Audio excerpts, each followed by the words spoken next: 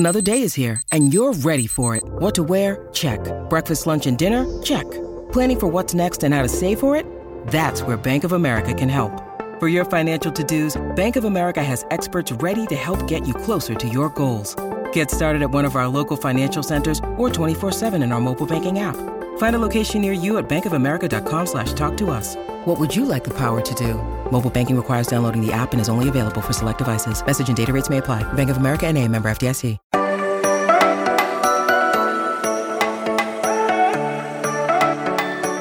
It's Thursday and another awesome week leading up to the Battle of Ohio as the Bengals are just days away from hosting their arch rivals from Cleveland. Hello and welcome into another edition of the Strictly Stripes podcast. Muhammad Ahmad joined by Andrew Gillis as Mike Nislik has the night off. We're going to have Mary Kay Cabot join me later in the show, but before we have that coming in, Andrew, obviously we talked so much about the Bengals offense, how just rough the last game was on Halloween, how Joe Burrow has just been haunted by, we joked about Myles Garrett's Vecna costume and what Burrow needs to do to prevent Vecna from coming to life this Sunday. So on the flip side of that, of course, the big topic that everyone, not just in Ohio, but around the football world has been talking about is Deshaun Watson having played just one game for the first time in, I still can't believe this, 700 days, 700. And I think you would agree, like most people, he did not look great in that game. And had it not been for Cleveland's defense, which we talked about yesterday, the Texans might have gotten their second win of the season, don't you think? I mean, the Texans are pretty terrible, so I don't know. So what does that tell you? I don't know. Yeah, I don't know. Well, I mean, I don't know if I don't know. No matter really what the Browns did, if the Texans were gonna do anything. I mean, I know that they started that game with the field goal, and then they got a safety, and then pretty much from there out, the only touchdown that they had was in garbage time when the game was already decided. So yeah, I mean, Houston's terrible. They're on a collision course for the number 1 overall pick. But yeah, the thing that I've been asking guys in the locker room this week, it's a hard game plan for the Bengals to, I think, create this week, because you're talking about a guy who the last, strictly from a football sense, the guy, when he played in 2020, I mean, he was really good. He threw for almost 5,000 yards, threw for over 33 touchdowns. So 33 touchdowns, 7 interceptions. He was really, really efficient passing the ball. Houston was still kind of a gong show around him. He could still run the ball. He's not so much of a designed runner as like you would see from a Lamar Jackson, but he's really elusive. He still kind of adds some, 30-ish yards a game on the ground. So you're talking about a guy who, when he's at his best and when he's at, I guess you could say himself, he's one of the better, more talented quarterbacks in the league. The problem is, he hasn't, like you said, he hasn't played in but one game since, 2020, January of 21, maybe.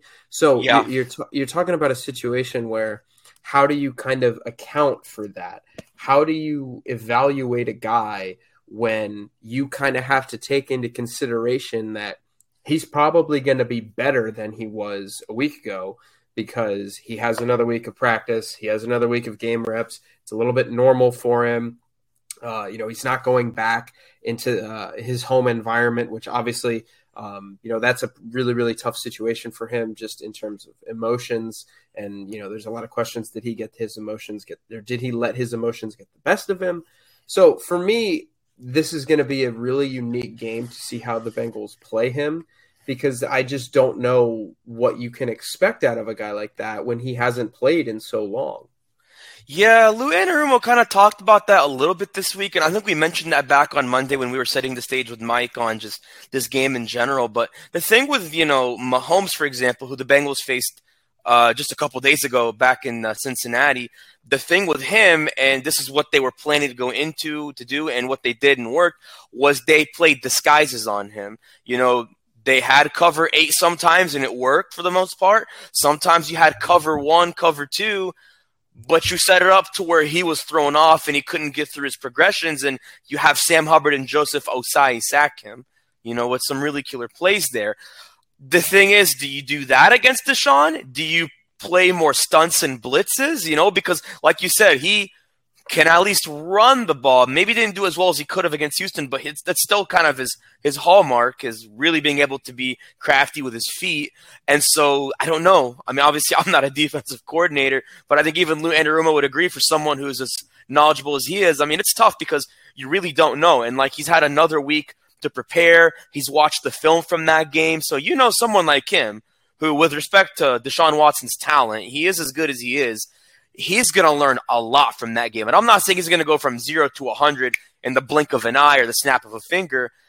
But, yeah, I mean, it is going to be really interesting. And, I mean, what's going to be interesting, too, obviously, you mentioned this Monday, is just kind of the way he'll be received, being at a divisional rival, being in a road environment that will not be as welcoming as his old confines in Houston, of course, with, all the controversies that surrounded him with his suspension.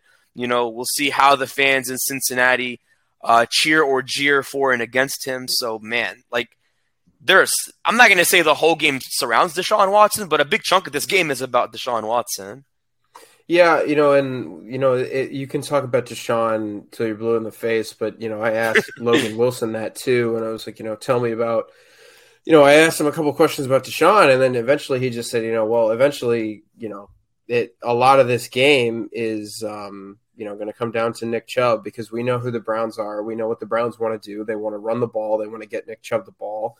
I mean, Nick Chubb, like, if you kind of look at their game logs, like, they got blown out against Miami, and Nick Chubb didn't carry the ball a lot. They lost bad in the second half against the Patriots. Nick Chubb didn't carry the ball a lot. Like, every other game since then, I think he's had 15 carries a game. So, like, they really try to get him the ball. Game script kind of be damned. They'll do whatever they can to get him the football. So, I mean, if you don't stop Nick Chubb, like if Nick Chubb's ripping off 5.5 yards a carry, I'm not sure it's going to matter what Deshaun looks like, because if you can't stop the run, you're in deep trouble. So that to me is the interesting part, how they kind of mesh the talents of Nick Chubb and Deshaun Watson into one offense this week. And I just think, like I said earlier, I think it's hard when you haven't seen that yet. You haven't seen what that looks like in practice. There's not really a huge sample. They played a preseason game, but like you can't count for that. And you've got one football game to go off of. So it's a little bit like, you're a backup quarterback is coming in, midway through the year, that there's just not a lot of film on. It's a tough situation. Yeah, and that's the thing, is you mentioned the synergy and the combination of talent between Nick Chubb and Deshaun Watson. And don't forget, I mean, Amari Cooper still is, pretty good. Donovan Peoples-Jones, who I want to get to, is not just good. He's been good against the Bengals. I mean, he's pretty much done what he's wanted to do for the most part, and at least excluding that Week 18 finale when pretty much no starters on either side were playing, because, it was the end of the year at that point. The Bengals had the playoffs locked up. He's done really well. He had a pretty good game back in Week 8 on Halloween. Amari Cooper was the main star of that game. I mean, he had one of his best games of the season. But, yeah, I mean, Nick Chubb, here's the thing. He didn't run all over the Bengals in that game, but he did average about 5 yards a carry, and he did ultimately have over 100 rushing yards. And I agree, like, the only way I think the Bengals could somehow, some way beat the Browns, even if Nick Chubb runs for over 5 yards a carry, is if you're in an all-out shootout. Like, if you're just in, like, a high-scoring or the kind of a last-second game, I mean, that's just the only way you really keep up in a game like this. But yeah, you got to stop him. I mean, it's absolutely paramount that you don't let him have any big runs. And, of course, Kareem Hunt isn't anywhere near Nick Chubb's level, but I mean, Kareem Hunt had like a nice 15-yard run. You don't want to let him get open. Jacoby Brissett was able to scramble. So, I mean, again, that goes to Watson, too. You got to make sure he doesn't have time to make his progressions, and you collapse the pocket just like you did against Mahomes and just like you did most of the game against Lamar Jackson until the Ravens got that last drive. So, yeah, I mean, really a lot of it's going to rest on them. But, let me ask you this. If you look at that game and how the Bengals defense has fared the last 4 games. I mean, overall as a team, but specifically the Bengals defense, do you see maybe anything different that the Browns will anticipate versus what they saw in Week 8? Like, what do you think has changed schematically or anything? Going into the game, you don't have Chidobe Awuzie, which obviously hurts. It's unique because, kind of like you said, the last time that the Bengals and Browns played, I actually don't think Nick Chubb necessarily killed them. He just kind of got the yards that he needed when they needed them. You kind of look at the game log there, and you look at some of these runs, 2 yards, 4 yards, 3 yards, and then on 3rd and 4, he'll bust off 5, or on 3rd and 5, he'll bust off 6. Like they just kind of always found that. So I think the big thing is you got to get off the field. Brian Callahan talked about this in terms of the offensive side of the ball. You've got to put the pressure on Cleveland because, kind of like I just said to you, like if Cleveland goes down, it has to be enough. But if they go down enough, if they go down 2 or 3 scores, they kind of have to abandon Nick Chubb, and you have to put pressure on Deshaun Watson, and you have to make him prove that he's going to be ready for game action again, because through one game, it's pretty clear that he's not. It's pretty clear that, it at least is going to take a game or 2 to get him rolling. And the last thing you want to do is allow Nick Chubb to dictate the game and Deshaun Watson to kind of settle into things. So if you're the Browns going into this week, the first thing that I would try to do is, make easy throws for Deshaun Watson. I would try to get him into a rhythm, get him settled in early, because like I said, I don't anticipate the Cincinnati crowd to be very, very friendly. So this is a situation where you've got a quarterback who is coming in a lot of ways like a backup. Obviously, he's more talented than your average backup quarterback. So I think what you do is you get him early throws, you get him easy throws, and you try to establish some kind of passing game. Because if you tell the Bengals, we don't trust Deshaun yet, or they just don't have to trust Deshaun yet because Nick Chubb's running the ball, that's going to be a tough day for the Bengals. So, I'd start out pretty quickly and try to establish, a new line of scrimmage on the defensive line and really try to stop the run, because if they can run the ball, or if you let Deshaun get settled, it could be a tough afternoon. Yeah, and obviously you look at what Amari Cooper did, and granted, most of what he did came after Chidobe Awuzie got hurt in that Browns game. 5 catches, 131 yards, and a touchdown that made all the difference in that game. So Cam Taylor-Britt's probably going to be lined up against him. And again, I went back to Peoples-Jones. He had 4 catches, 81 yards, and he got all of his targets, so 4 targets, and Cooper only missed 2 targets. So, I mean, the Bengals secondary, of course, they definitely felt the pain once, Awuzie lost. He lost himself in that game in injury. So, yeah, Cam Taylor-Britt's going to keep facing more and more pressure. But, we talked about it with Mike. I mean, just the way this guy's been playing, being a rookie, thrown into the fray, to say the least. I'm interested to see how he handles a guy like Amari Cooper, who had a great game. So, yeah, it's going to be a lot to see. And the biggest thing is, you can't let Watson be comfortable. I think that if you wanted to find a way to put this into a nutshell, although you really can't, it's just don't let Deshaun Watson be comfortable. Because sure, you do have to stop Nick Chubb. Absolutely. You cannot understate that. But if Deshaun Watson's not comfortable, it doesn't matter if, Nick Chubb maybe gets a few bursts and, maybe gets you a couple first downs on 2nd and 3rd down. If, Watson's uncomfortable and say he gets sacked on 3rd down, or he throws incomplete, just throws the ball away, then at that point, you can't move the chains with just Nick Chubb alone. So in some ways, you could say maybe Watson is more critical in the game. But what if we're just saying all of this and somehow, because this is the thing that I'm just thinking about. I want your take on this. What if somehow we're saying, the Bengals got it, do this, X, Y, and Z, A, B, C, and somehow they lose by another 19, 22-point margin? Do you think anything like that, close to that, even happens on Sunday? No, I think there's a couple differences from last game. I think that, having Jamar Chase matters a lot. Yeah. I think the Bengals are playing better football. I think their offensive line is playing better specifically. So, if you could just – so much of the NFL is if you are if you take away mistakes, if you take away negative plays, it's hard to really get torched like that. And, if you don't, if the Bengals can just go in to Sunday and not turn the ball over and not let Joe Burrow get sacked 500 times and just really kind of prevent these negative plays, these negative yardage plays, these just big plays to Cleveland. If you just keep the game like that, you're in it. But I think the Bengals are playing better. I think they're going to win. So, to me, I think that this is a game where if the Bengals can just clean up some mistakes, I think they're going to be fine.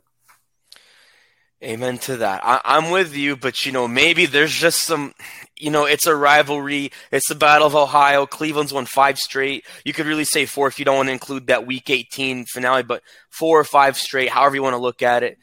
There's going to be a lot of Browns fans, too, in Cincinnati, because I'll tell you, before I was covering this team last year, I actually took my brother to the game for his birthday. At the time, he had been turning 15. His birthday was actually yesterday, so I'm an older brother now. But we were at that game, and I'm not even kidding. On both of our sides, on my brother's left and on my right, there were so many Browns fans. I almost am convinced, I am willing to swear that at least 40%, I'm being generous, 40% of the fans were Cleveland fans. And the dog pound, I don't know where the dog pound was, but I heard a lot of hurt, hurt, hurt, hurt, hurt. And I saw a lot of dog pound masks. So wait, they did I don't what, know. Muhammad? They did what? So every time the Browns made a big player score, they would go hurt, hurt, hurt, hurt, hurt. Oh, I'm sorry, you're cutting out one more time? Oh, are you being sarcastic, or are you really wondering what I was saying? I'm messing with you, Muhammad. Of course you are. Of course you are.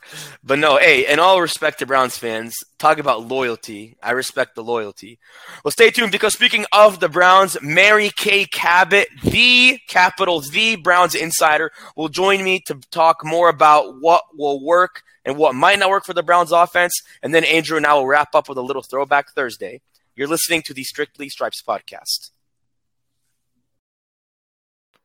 And thanks for staying with us on the Strictly Stripes podcast. We are joined by someone who needs no further introduction, the Mary Kay Cabot, the capital V Browns insider, who has everything you need to know on anything and everything Cleveland Browns. Mary Kay, I know you're super busy, so I can't thank you enough for being on the show with us today. How are you?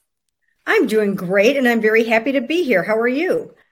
I'm doing great as well. Excited for this weekend. Just as happy, if not happier, that you're on, because as someone who's been following the NFL for a long time, I mean, you've been doing this longer than most people, really more than anybody, I think, when it comes to doing an NFL beat. So I've always enjoyed your rich knowledge and storytelling and reporting. So when I say it's a pleasure and a privilege, it is a pleasure and a privilege to have you on. Oh, well, that's so nice of you. I'm so glad that you guys are on board, and you guys are doing a fantastic job of covering the Bengals. So I'm very happy to be here. Well, we're happy to be here too. And it's great when you have a great team of people that hard to believe I'm actually your coworker, if you think about it, because we technically work together through Cleveland.com. So it helps when you have awesome people like you. And I know you and Dan and Ashley do a great job. I met you guys back, funny enough, in Week 8 when the Browns and Bengals showed down on Halloween. So nice to actually meet the team in person. Yes, absolutely. And we'll all be together again in the press box on Sunday. And we are quite the big army that will be covering this game. Yes. Army is the right word. I say we bring a big brigade. We're going to have the Cleveland.com brigade in Paycor Stadium. Right. Absolutely. The whole team, the whole brigade, army, whatever you want to call it. Cleveland.com is anywhere and everywhere, and we couldn't be more glad. So, Mary Kay, I think going back to what I mentioned, Halloween night, Week 8, Myles Garrett wore the Vecna costume, and he looked like Vecna on the field with the way he was just ruthless and merciless to Joe Burrow. And I mean, we know you wrote about this. I wrote about this too. I mean, simply put, the one thing that separates the Browns from the Bengals is the Browns have Myles Garrett, or I guess the Browns from other teams and the Bengals is they have Myles Garrett.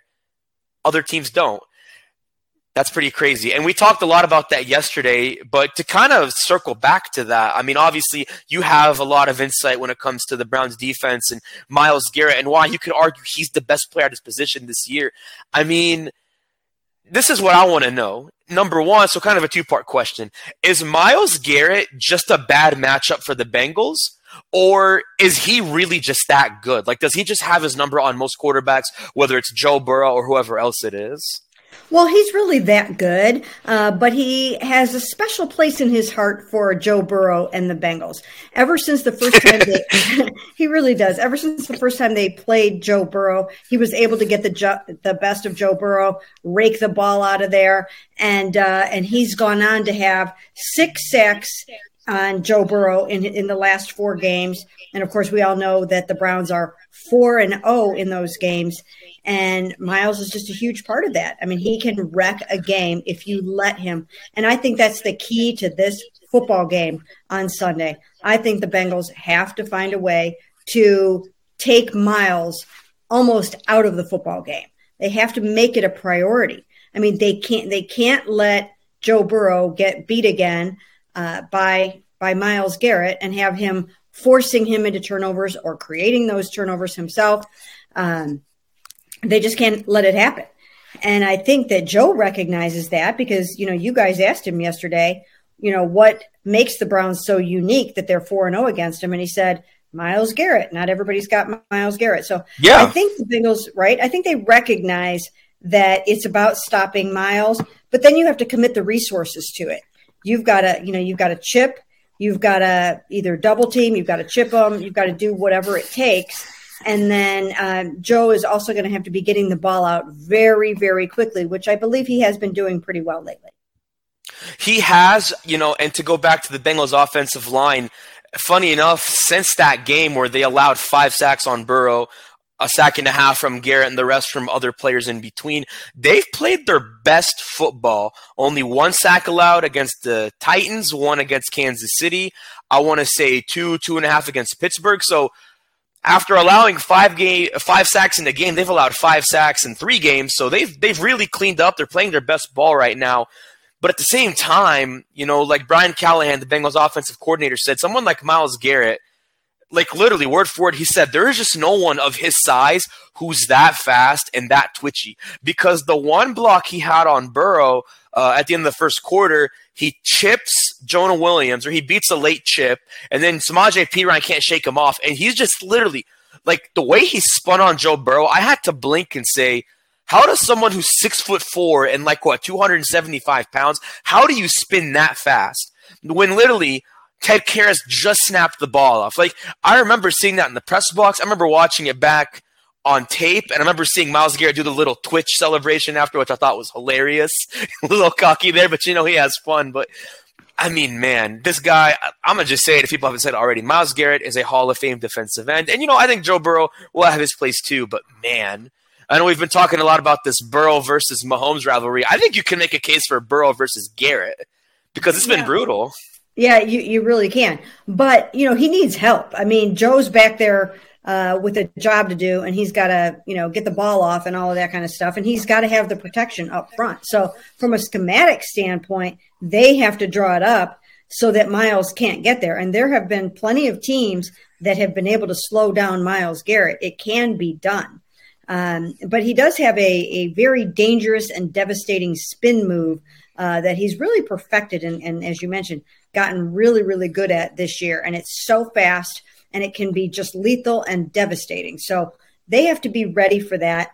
But again, they have to commit extra resources to him. You can't let him wreck the game for you. I mean, I can't imagine, and maybe it'll happen, but I can't imagine that the great Joe Burrow, who took his team to the Super Bowl last year, is going to let the Cleveland Browns go 5-0 against him. I mean, that would be mind-blowing. But I'll tell you what, I'm sure nobody would believe that, that Joe Burrow can go 3-0 against the great Kansas City Chiefs either. So crazy.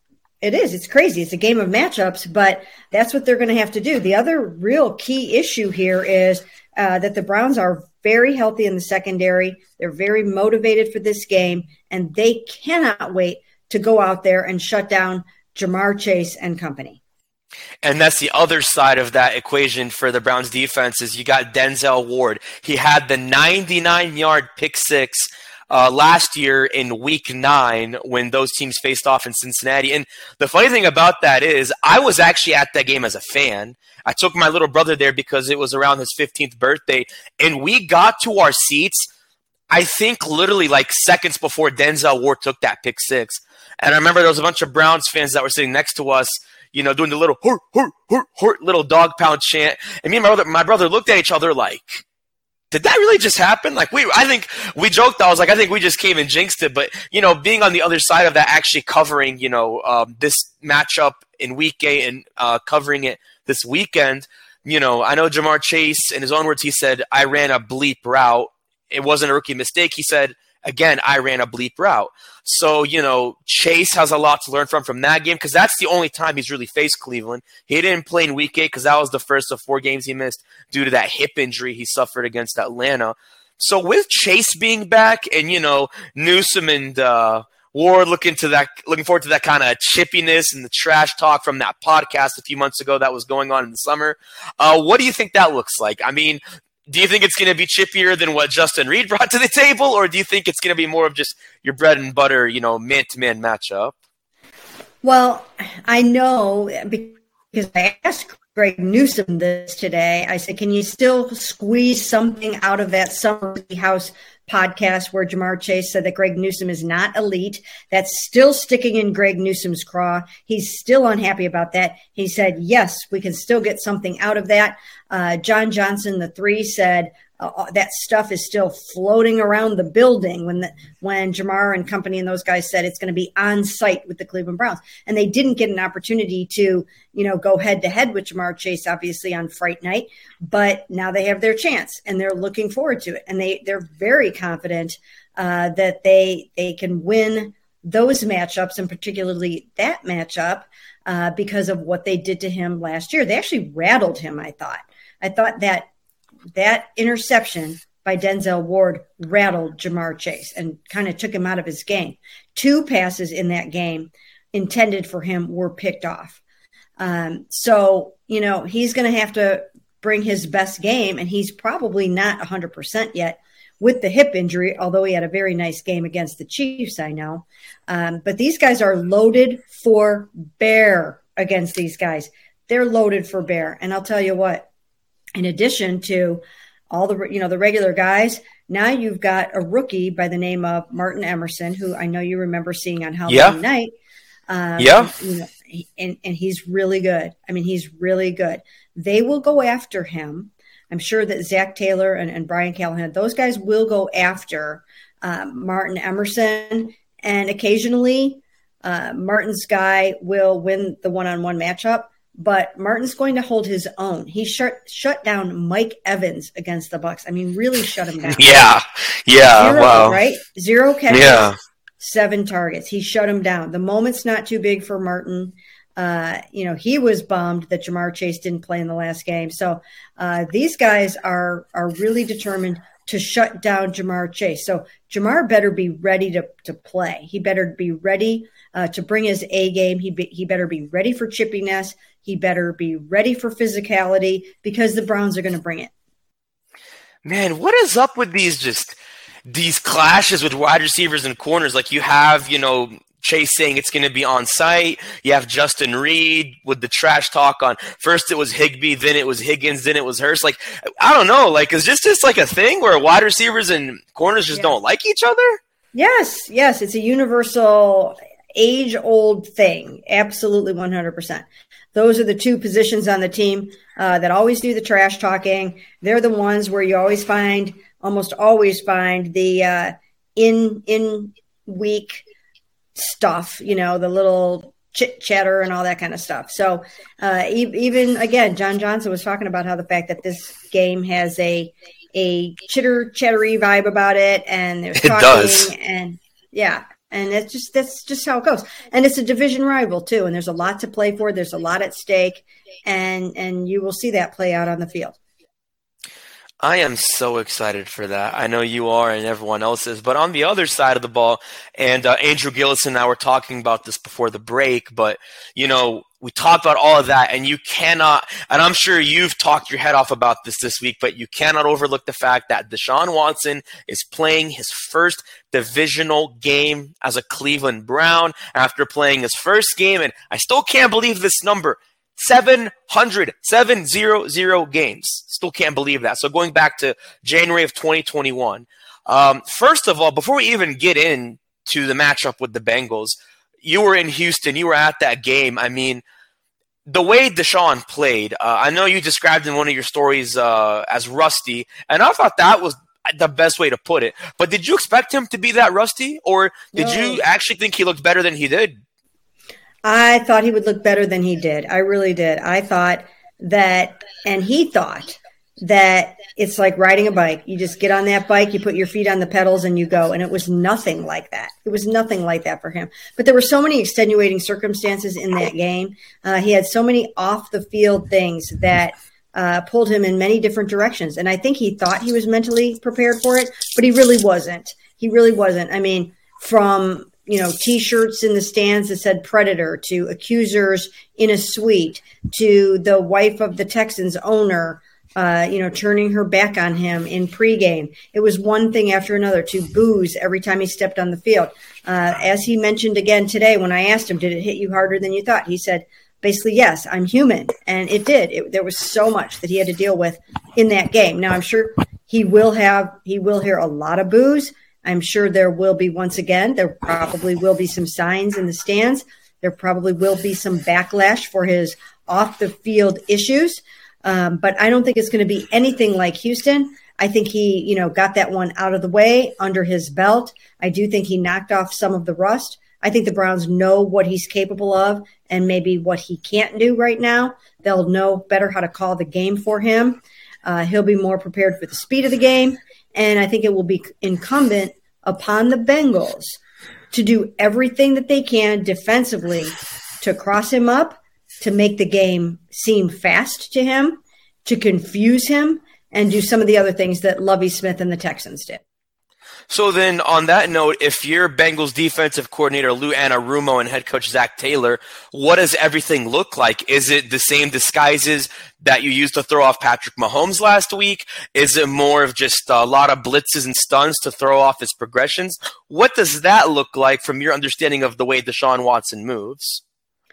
Well, like I said, I think they have to make the game feel fast to him, so that they have to pressure him. He did not fare that well under pressure in this past game because it was kind of moving fast to him. If they can hit him, that's what they would want to do. They would want to try to hit him as much as they possibly can. They want to bring guys from different angles so that he's not exactly sure, where to look, because he's not 100% in sync with calling the protections, or how does this guy, line up, or where does that guy line up, or how to, what does this player do on that route? I mean, if you make the game really, really fast for him, then I think that's how you can beat him this game. You got to come screaming off those edges. You got to try to hem him into the pocket a little bit, and then just do everything you can to mix up your looks, your fronts, your coverages, so that you have him on his heels. I think that's the best way to put it. And that's going to be critical because, I think the one thing maybe some people would be worried about if for like the Bengals defense is, what if they have this whole game plan? Lou Anarumo could argue is one of the best coordinators at his position in the league. He has this great game plan like he usually has. And then it just somehow throws him off. Watson pulls this, and they plan for this. They pull this blitz, this stunt, and he just misses them with this move. And then on that end, who do they have? Amari Cooper, who burned the Bengals for 130 yards. Donovan Peoples-Jones, who somehow just seems to always have a good game, it looks like, against the Bengals. 4 catches, 87 yards in the last matchup they had on Halloween. So on that side, if you're, Ward and, I'm sorry, I had it mixed up. If you're Jesse Bates and Von Bell and, there's no Chidobe Awuzie, he got hurt on Halloween. Cam Taylor-Britt, the rookie.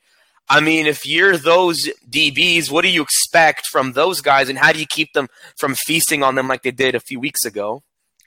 Well, as of last week, Deshaun Watson did not have his timing down with those guys the way that Jacoby Brissett does. And I've been asking all week, should you have a package of plays in for Jacoby Brissett? Why leave one of your best weapons on the bench when you might be able to use him at strategic points? But coaches don't like to do that. Coaches do not like to, try to platoon quarterbacks. They don't like to take the starter out and have him get out of his rhythm, maybe get inside his head a little bit when that happens. But I think that coaches treat quarterbacks too much with kid gloves that way. And I think that in the event that you need a spark or you need a lift, why not go to Jacoby Brissett? But even Alex Van Pelt, the offensive coordinator today, basically said that he doesn't see that happening, and they want to really give Deshaun every single rep possible and let him work through the rust. And if he works through the rust very quickly, then he can be dangerous this game because he does have those weapons. He does have Amari Cooper, Donovan Peoples-Jones, and a key weapon that he did not have last week. David Njoku. Absolutely, David Njoku. Yep. He's playing at a Pro Bowl level. David is playing at a Pro Bowl level. He is. I agree. You can throw that ball up to only where he can get it in the end zone, and more often than not, you're going to get a touchdown pass out of that. And I think that the Bengals are going to have to be very, very careful about that. And he's very, very good in the blocking game as well.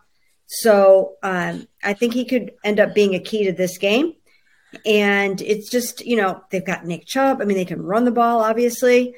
And, if they can get the play action game going a little bit and get Deshaun feeling comfortable and confident, then I think he can look a lot better. But I also think the Bengals can do plenty of things to make sure that he doesn't look a lot better. So then what do they also do to make sure that Nick Chubb, who I think you could argue probably is the best running back in the NFL, and I really think there's a strong case for that, how do they make sure he doesn't look like the best running back like he's looked all year, and just as he did back in Week 8?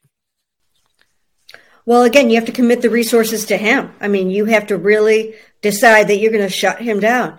And it's not easy because they can, change it up with Nick and Kareem Hunt and keep those guys fresh, and they're very dangerous. So, I mean, if I were the Bengals, I would try to possess the ball as much as they possibly can and use the 1-2 punch at running back and try to win the time of possession and try to stay on that field on third down. And you want to keep Nick Chubb off the field. You want to keep Amari Cooper and David Njoku off the field, because even if it's not going well some of the time, if you just hit a couple of big plays with those guys, it's good night, Irene. So you've got to be very careful. That's funny. Yeah. Good. Where'd you get that from? Good night, Irene. That's a good one. I don't know where I got that from, but yeah. So that's just, man, that's we'll call it a Mary Kay Cabot saying. I don't know. I can't think of something creative off the top of my head, but man, you think about everything we mentioned, from Myles Garrett to Joe Burrow to Deshaun Watson to Nick Chubb to all the weapons that Deshaun Watson has. I want to kind of wrap up your take with this, your overall take on all of this. I mean, the average margin of victory for the Browns, excluding that week 18 finale last year, the week 9 matchup last year, and the week 8 matchup this year, the average margin of victory, I want to say, was like 19 to 22 points. Do you think, say the Browns win this game, do you see them beating the Bengals that badly again? I mean, it can happen. The thing about this game is it can go either way, depending on takeaways, especially. If the Bengals are going to allow themselves to take on that kind of pressure, to sack Joe Burrow, to let Myles Garrett and company sack Joe Burrow, and to pressure Joe Burrow into turnovers and mistakes, then the Browns can win big again. But if they protect the football, if they don't let Myles Garrett wreck the game, and if they rely a lot on the run, then that's what I think. These are some of the keys to the game for the Bengals. They cannot let Myles and Jadeveon completely wreck the game.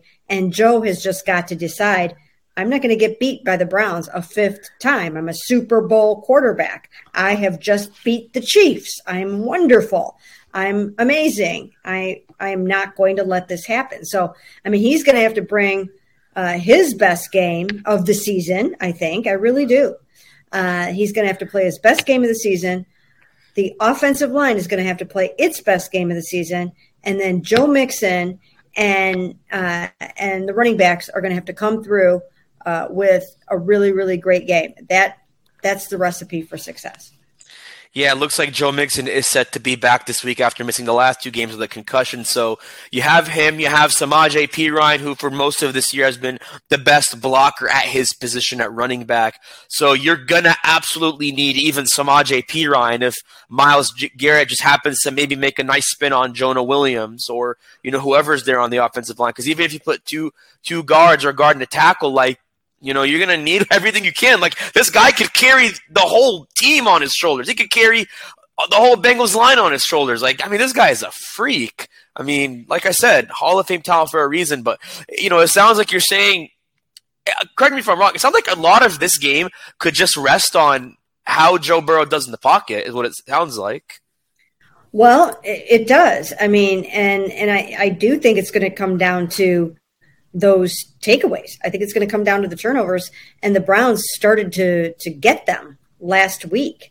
They started getting those turnovers. They came in spades last week. So if that defense is starting to do that, then it could be a long afternoon for the Bengals and for Joe Burrow. But if he comes in absolutely determined that he's not going to throw interceptions, he's not going to turn that ball over, and that he's going to play his best game of the season, then he can get this done. But the Browns match up against a team that does not use a lot of pre-snap motion.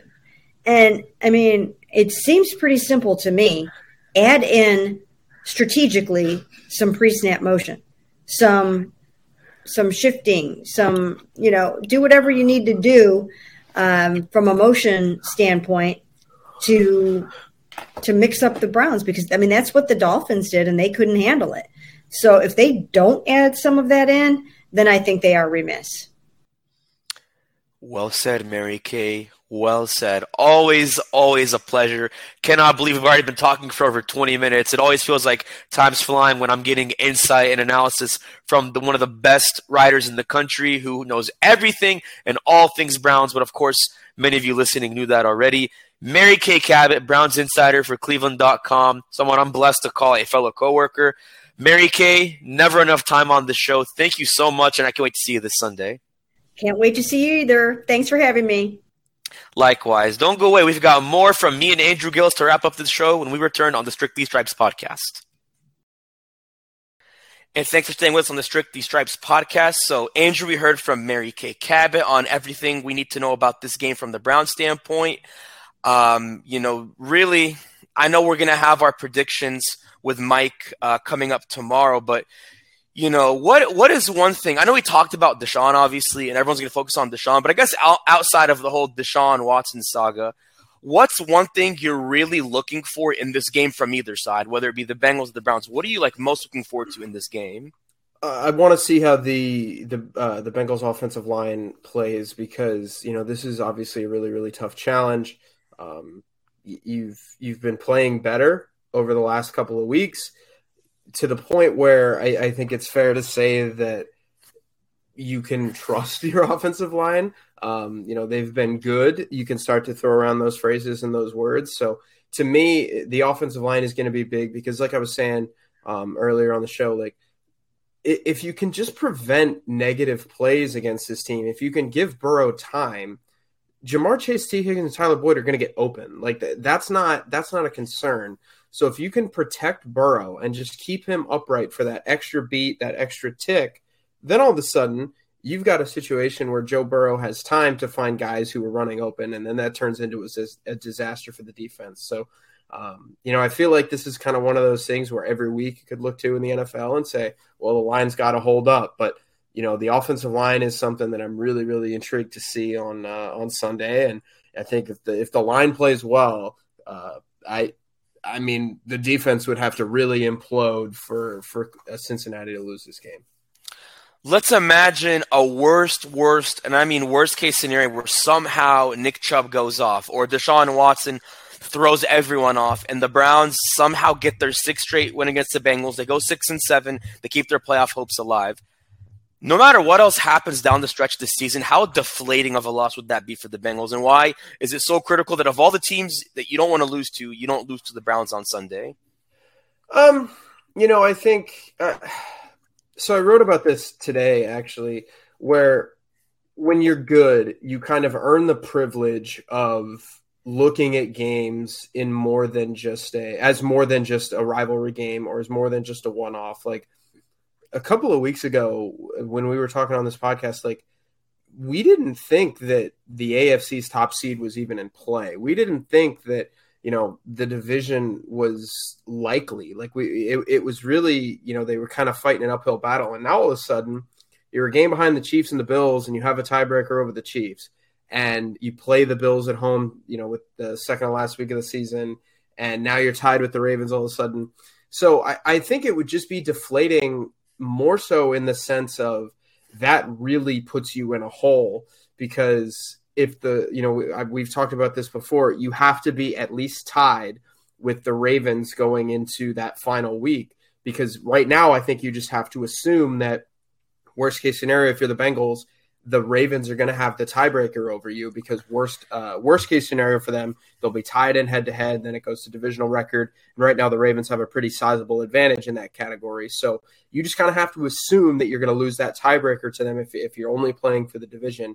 And then you have to get to that point where it's okay, we got 4 games left. Now you have to start scoreboard watching. Hey, we don't want to go on the road to Tennessee. We don't want to go on the road to Baltimore. We don't want to go on the road to Buffalo, wherever, and in the first round of the playoffs.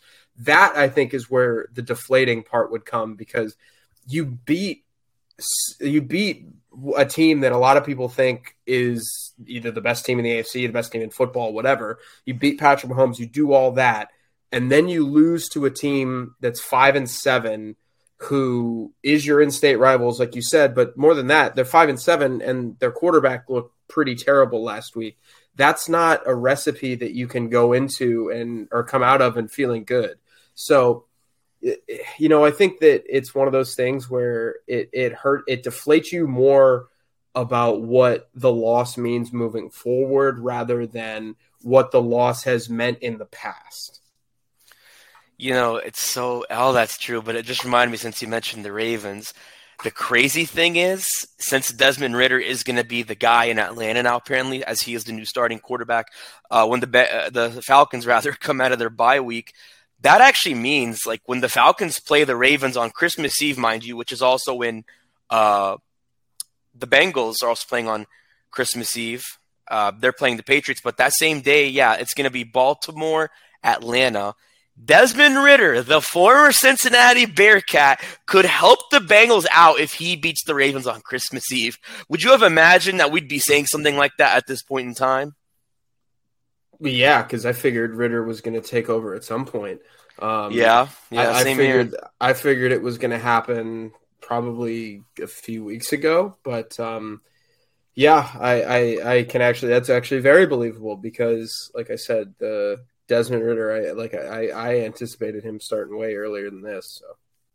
Yeah, I remember when we did our pregame podcast, one of our pregame podcasts before the Atlanta game, which the Bengals dominated. I said, guys, do you think we might actually see Desmond Ridder in this game? Because, mind you, Mariota looked horrible, like not even 4 or 5 games in, which was up to the point when the Bengals were playing them. And you guys were like, a lot of bad things would have to go wrong. And you were right. Obviously, they didn't take I don't think they took – Did they take Mariota out of that game? No, they did. I think at the end, actually. Now that you say that, but I think end when the game was pretty much over. So we kind of saw Ridder. Like, obviously, the Cincinnati Bearcats fans who were there were excited to see it. But I mean, I was like, if it's not going to be this game, at some point it's going to be Ridder, because the Falcons are 5-8. They're hanging by a thin. Did I say thin thread of a playoff hope? So. At this point, it's like, what do you have to lose? So we're just going to have to see what happens with that. To wrap up, we do this every Thursday, a little throwback Thursday. Oh, actually, wait. We normally do Flashback Friday, but you know what? I'm going to do Throwback Thursday anyway because I brought it up. So Throwback Thursday, and we'll have our number of the week tomorrow. Throwback Thursday. Andrew, you've covered, I think, we're entering week 14, 13 games? No, 12 games because of the bye week. 12 games. I've covered 9 games because they came a little bit later. Through 12 games, and I'll get Mike's thoughts on this tomorrow when he joins us, but what has been your favorite press box meal up to this point? 12 different stadiums. Not a debate. Dallas. You already know off the bat. Yeah, Dallas is undisputed GOAT. That's probably the best press box I've been to in terms of meals. If you're talking this year, all time, I'd have to think about it. But, why not, actually? What would you say all time is? That'll get you thinking a little more. What would you say all time I don't is? know.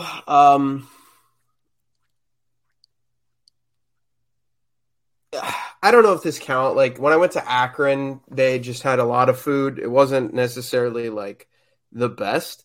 They had, like, Chick-fil-A for you, but then they had, like, tons of snacks and food.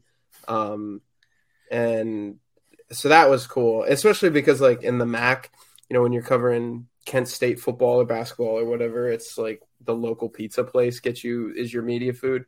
But like in Dallas, there was really nice salad. There was chicken. There was mac and cheese. There was like some kind of, I guess you could say like a twice baked potato. They had prime rib. They had all kinds of stuff at halftime. They had a lot of desserts. Like they had beer in the press box for after the game. Yeah, oh yeah, after the game.